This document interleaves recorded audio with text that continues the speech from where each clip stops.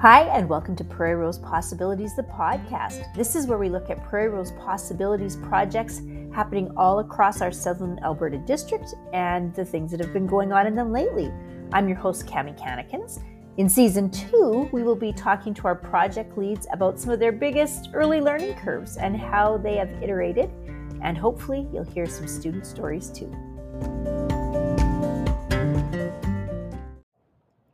Today we are with Corey Steeves, who is the principal of Foremost School, and we talked to Corey back in the fall, and now we are going to chat about the Foremost Rodeo Club. So Corey, one of the questions we've been asking everyone is, when you think about your vision of the Rodeo Club in the fall, and now you have just finished your spring session, what did you change? What maybe didn't turn out like you had envisioned, and maybe just even turned out better? Tell us about some of those iterations that you've made.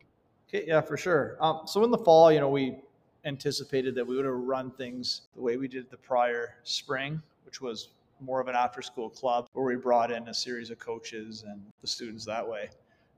As we talked throughout the winter and the rodeo committee as we met, we realized that with the high school and junior high rodeo circuit, students were quite busy. And so we wanted to do something a little different. And we also wanted to do something that was going to promote our upcoming rodeo academy that's going to start in the upcoming school year. So we decided to offer and sponsor a couple of high-end equine and rodeo clinics for students in the area. Basically say, these are some of the topics that you'll be exposed to, if you were to join the academy that's going to start in the spring of 2022. So we brought in, for example, Nikki Flundra. She works as a stunt double with shows like Heartland, Little House on the Prairie, those types of shows. She's either been the stunt double or worked on those, and she does groundwork and connecting with your horse, Liberty training, I believe it's called. So we brought in her. We brought in another local riding or rodeo expert, Courtney Enos, who did more beginning clinics. So we did some things like that, which was a little bit different. It wasn't an official weekly club, but it was a way to get the kids interested and promote where we're looking to go with the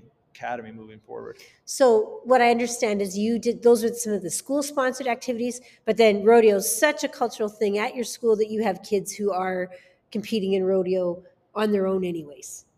Yeah, exactly. So we have a lot of kids that are heavily involved in the junior high and senior high school rodeo that competes basically every weekend in the spring. So do you anticipate that most of those students will join your rodeo academy in the fall? Yeah, we think so. So what we also did is we have a member of the community who has been working who is a certified teacher, who's been working to develop a course that's going to be offered for the first 10 weeks of September and then the last 10 weeks of the school year during the school day. And so we went around to classes and we gauged, first of all, interest, and then also gauged topics of interest. And so that course is currently being developed. And yeah, we fully anticipate that a lot of those kids will join the Rodeo Academy in the fall. All right. So Corey, thank you for that update. And we look forward to talking to you in the fall and seeing how that Rodeo Academy is going. So we're getting close to the end of our Season 2 updates. The Foremost Rodeo Club was one of our projects that really had quite a few changes and alterations in ideas as we went through the season. And we can't wait to see what that club looks like when it starts up in September.